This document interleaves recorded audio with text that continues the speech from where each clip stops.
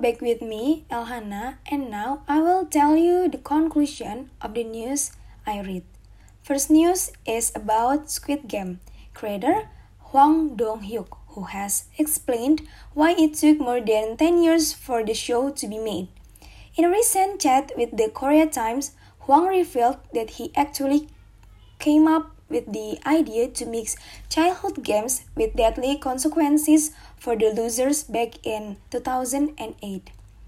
At the time, Hwang shelved the project because he felt it would be too far-fetched for viewers to believe, but reevaluated a few years ago after noticing a change in the culture.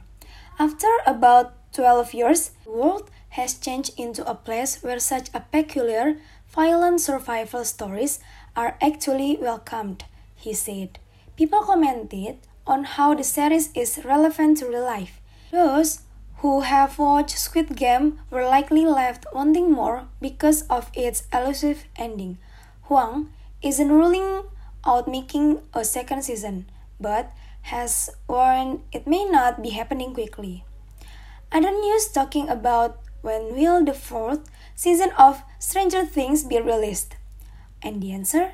There isn't currently an official release date on the table, although we do know the season 4 won't arrive until 2022.